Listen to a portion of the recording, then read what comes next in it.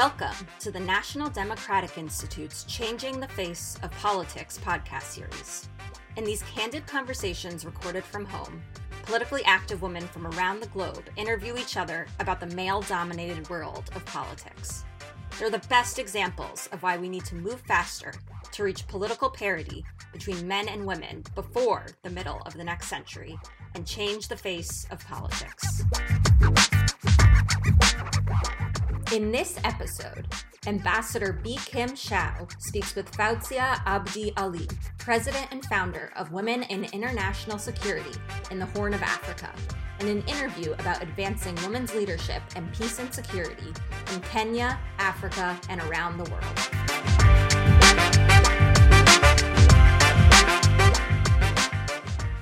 Hello, welcome to this episode of the Changing Face of Politics podcast series.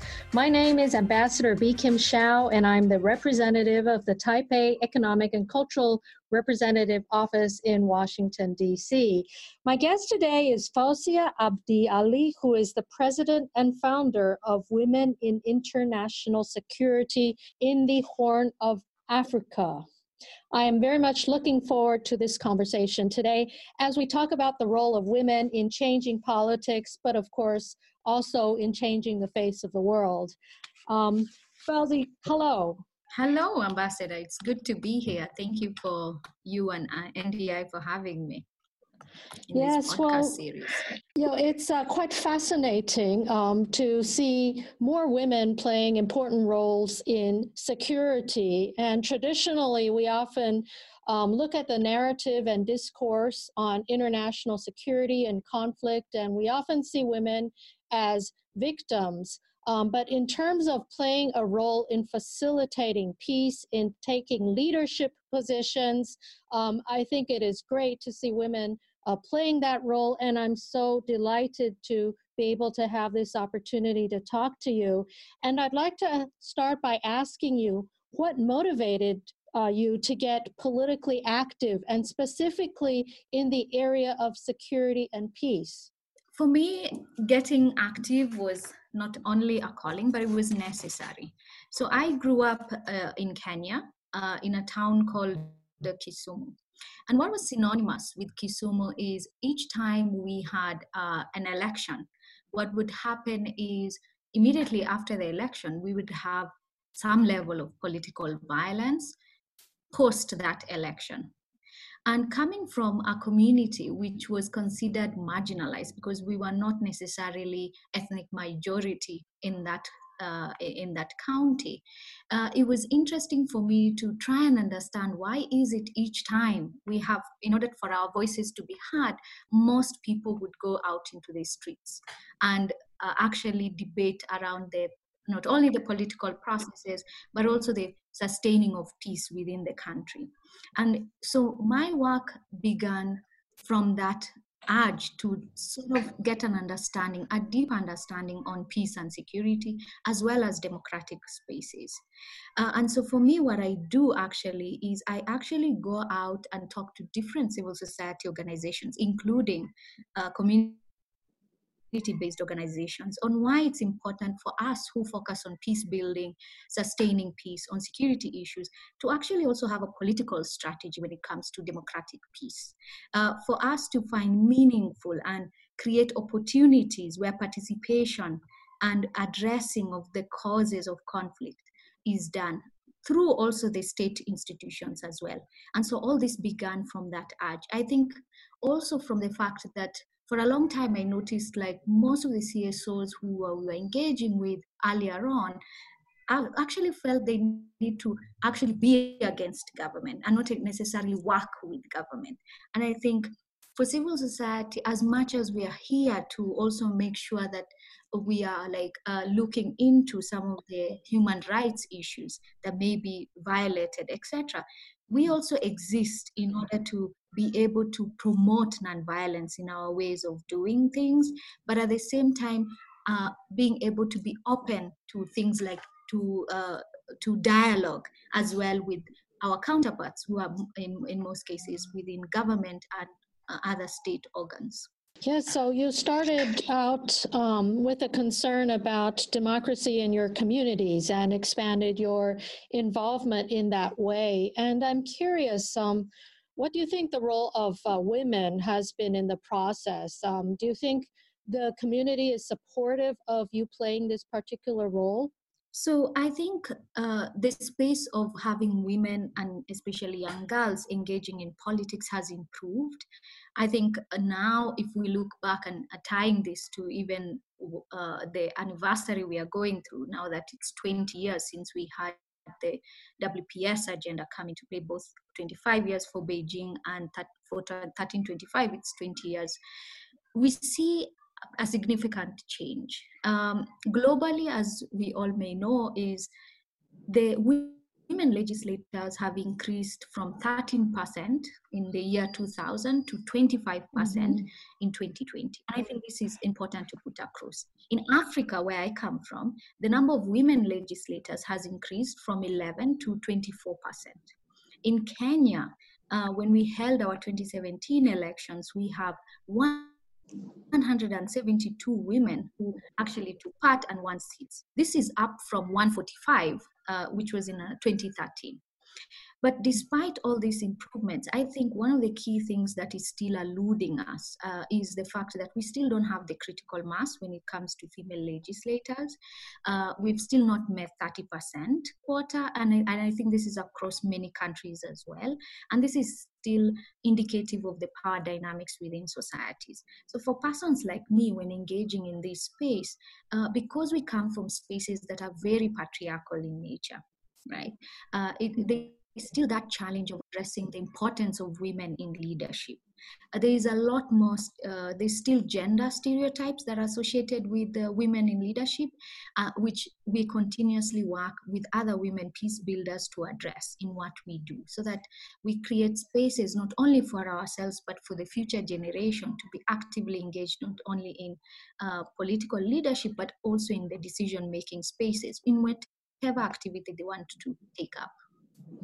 Yes, well, you noted some changes over the past 20 years in terms of the level of women representation. Do you feel are there generational differences over the support for different roles of women in your society?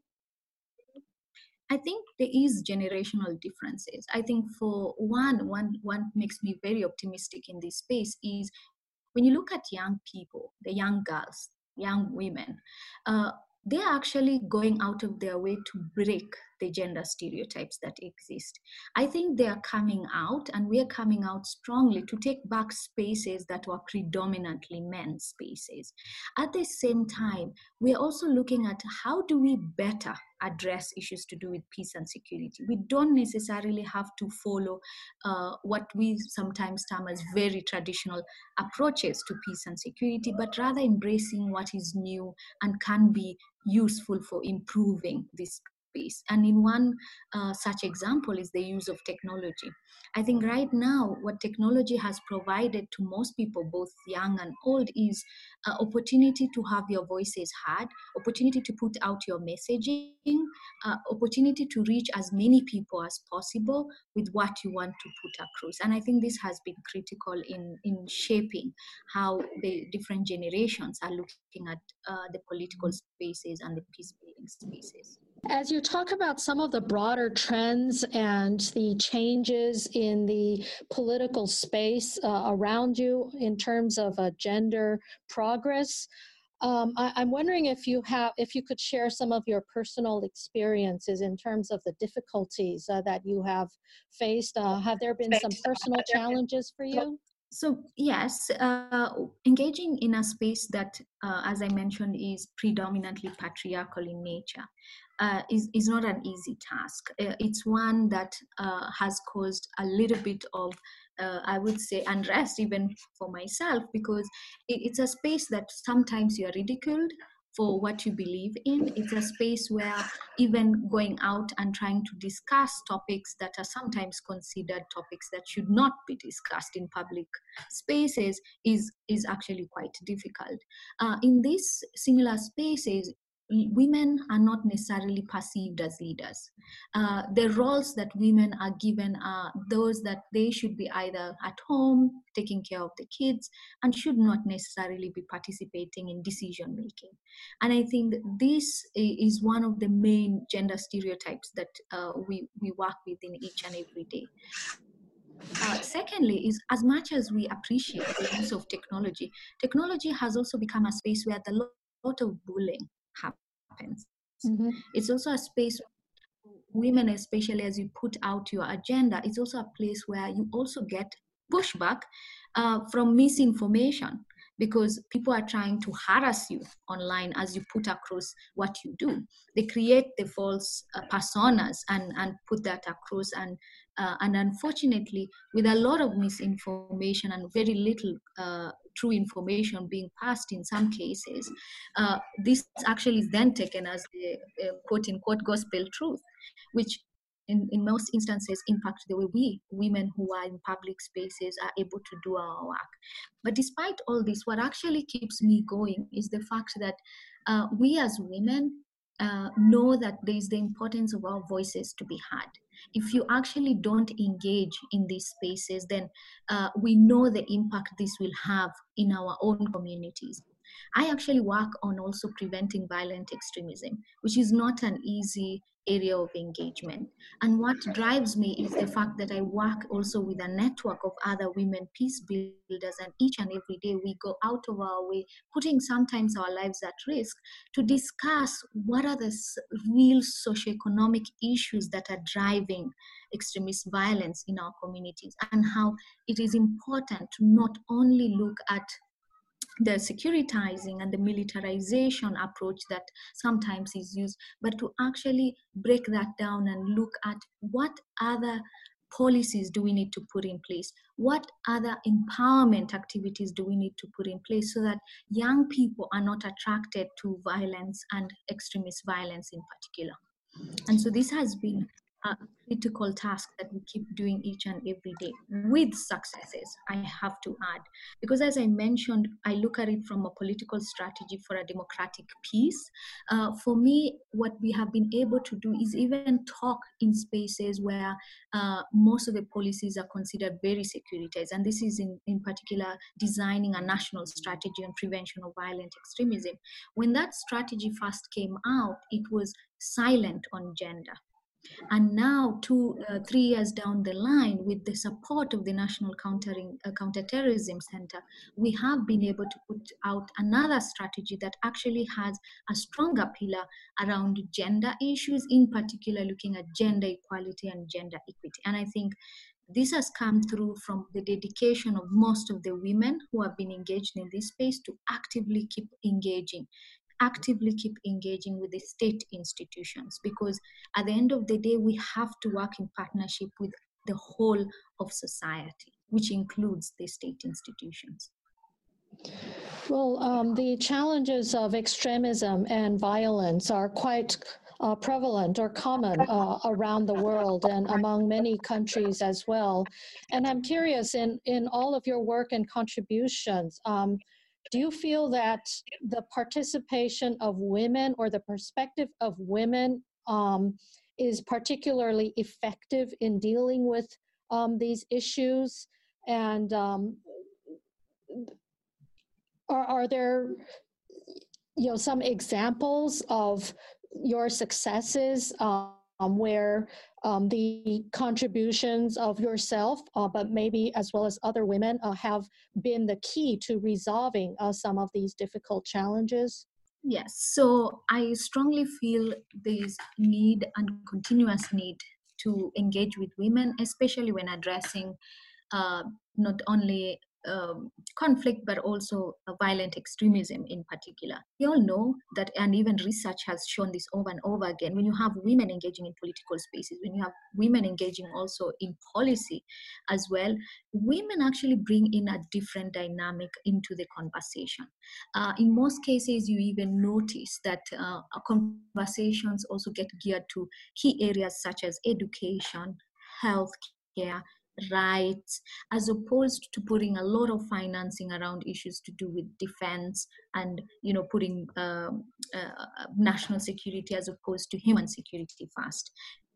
And as women and also directly working in this space, what I think has been clear engaging in this is the importance of not only viewing women from the lens of mothers and persons whose children are the ones who are joining extremist groups, but also women's agency around the element of prevention, being able to put across awareness around the importance of tolerance and living at peace with one another while practicing your religion as well without fear. So for me, at the end of the day, you cannot have democratic spaces when the democratic ideal in itself on inclusiveness is not taken seriously. And inclusiveness for me, it means having women in those spaces to ensure that conversations are happening, having practices that also address inequalities that are within the communities we serve. And so those are key critical ingredients. Great. You've addressed my next question, which was about gender equality and democracy and how the two work hand in hand. So let me move on and ask you if being in public life and having this active role in peace and security, have there been any surprises for you? What have been the pluses and minuses for you personally? I still get surprised that we still have to discuss the importance of having women in the spaces, be it in the boardroom, be it in parliament, be it within community meetings. I think it's still surprising that as many years have passed, with all the knowledge that we have been able to gather, with all the research that is, with all the facts that people are noting, that we still have to come out and defend our positions of why we need to be in these spaces. And I think this is surprising to me. Whereas actually, to me, maybe should be a wake-up call to the world is actually the pandemic. Because what the pandemic 19 has done is clearly showcase the inequalities and the impact of inequalities. This is why for many countries, including my country, we have seen an increase in gender-based violence. For instance, in Kenya, the very first month that we initiated COVID measures, gender-based violence went up 42%. So these are clear indications that we really don't need to solve problems just from the surface level. We really need to get down into the root causes. And in most cases, the root causes are social issues, economic issues, including political issues. So as much as we want to address COVID-19, which is really imperative to address, I think it's important not to address it in a silo. It's important to address it from all the areas that I mentioned. Yes, well, since you brought up the pandemic and COVID-19, do you think this current crisis has influenced your political viewpoints? You mentioned that gender-based violence has increased, and you said that we need to address the source of the violence. Has this increase been related to the formality in which the government or society has responded to the pandemic, such as work from home or restrictions on outside movement? Or do you think there are other broader considerations and challenges that we need to overcome in addressing the pandemic and its challenges? I think COVID-19 has changed political viewpoints, and mine as well in particular, because one of the key things I can mention is I think what I've noticed is even clearly that trust when it comes to governance, and especially messaging coming out from governments. This is why we have a proliferation of what we term as misinformation, as conspiracy theories around COVID-19. This is why we have many people still rejecting some of the COVID-related measures that are put in place, which is actually for to protect the health of that citizen. But why we see this is because there's also a limited trust. There's lower levels of trust between the communities and the governance structures that are in place and the people behind these governance structures. And because of that, you notice the discrepancy in actually taking up the measures in different countries, including my own country. For me, what this has done is to try and see ways to better bridge the divide. Because when COVID happened and the measures around the pandemic, for it to even be implemented, a lot of hard security had to be employed. We saw a lot of police going into communities, trying to enforce wearing of masks, trying to enforce curfews. And with that came the challenge of increasing the gap between the communities and security actors as well when it comes to trust. And moving forward, as we look at ways to address the pandemic, we and myself, including the institution I serve, which is Women in International Security, are working diligently to look at ways, how do we bridge this gap? Right?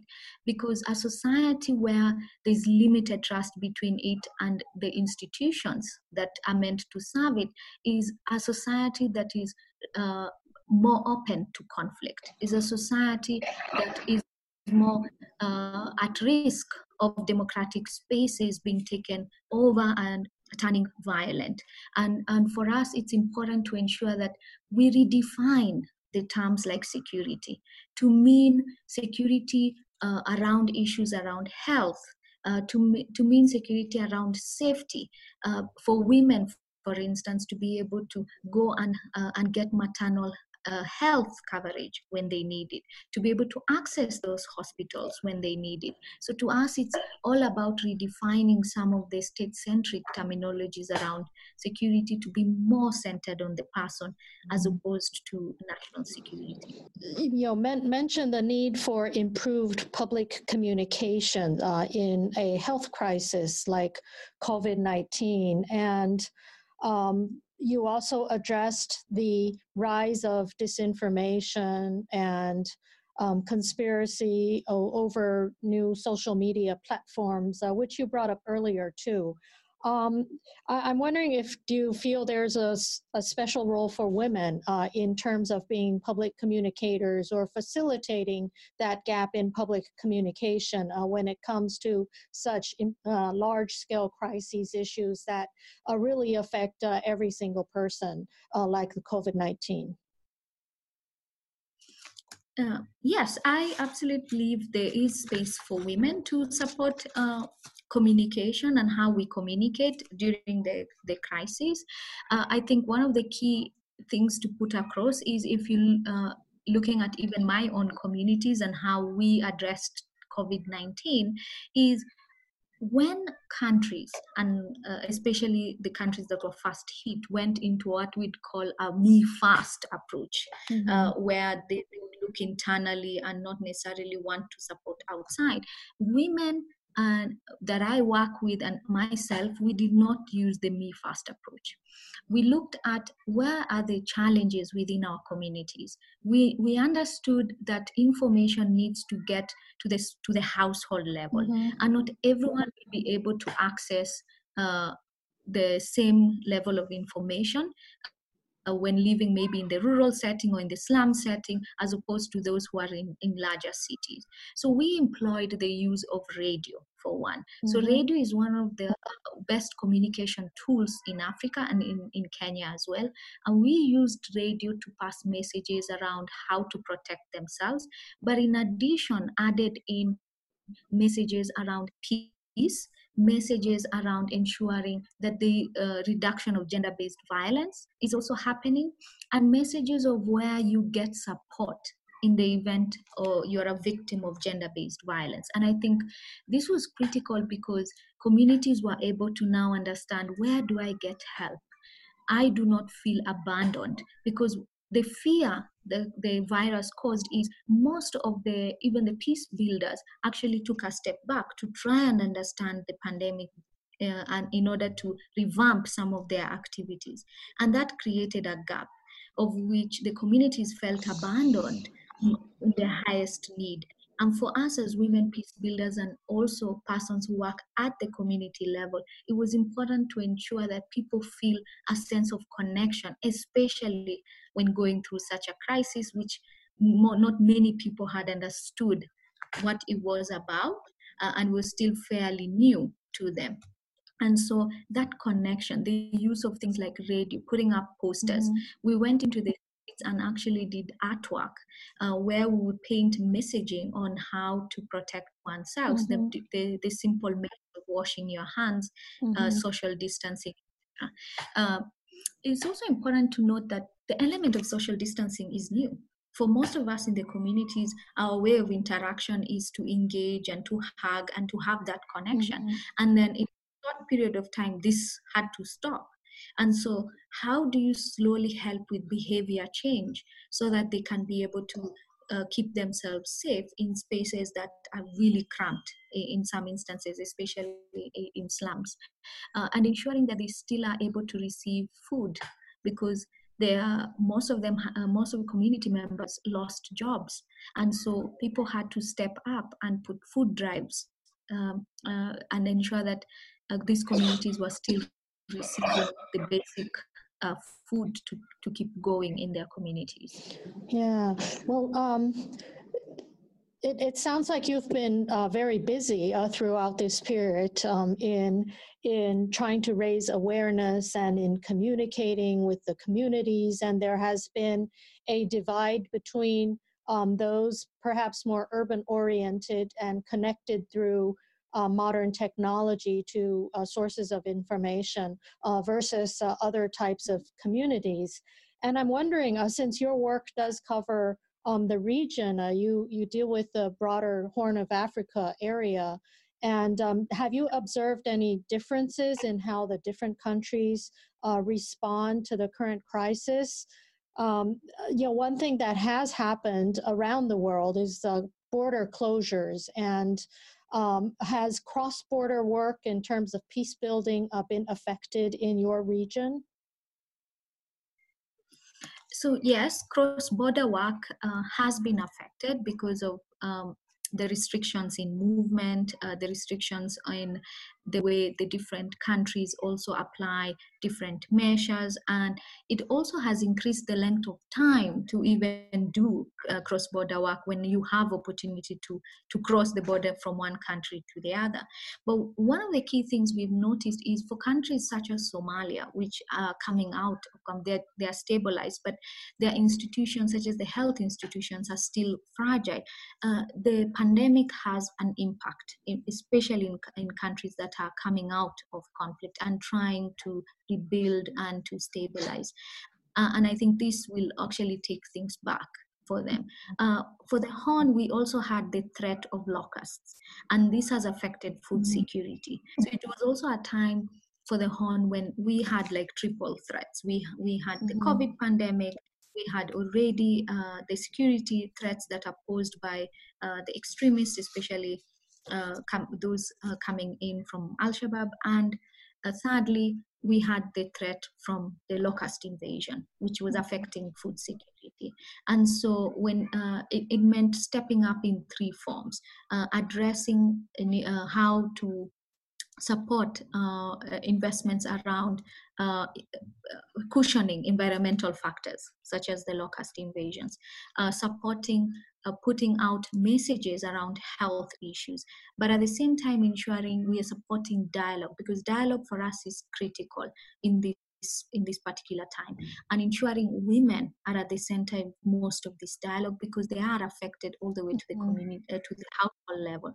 So ensuring they are there, making sure that even the conversations that we are having, whether it's on physical support or social protection, that it also has a gender lens. Unfortunately, it's still an area that needs a lot of improvement, because when you look at social protection now, it's not necessarily looking at things from a gender lens, yet women are majority of the caregivers at the moment are women.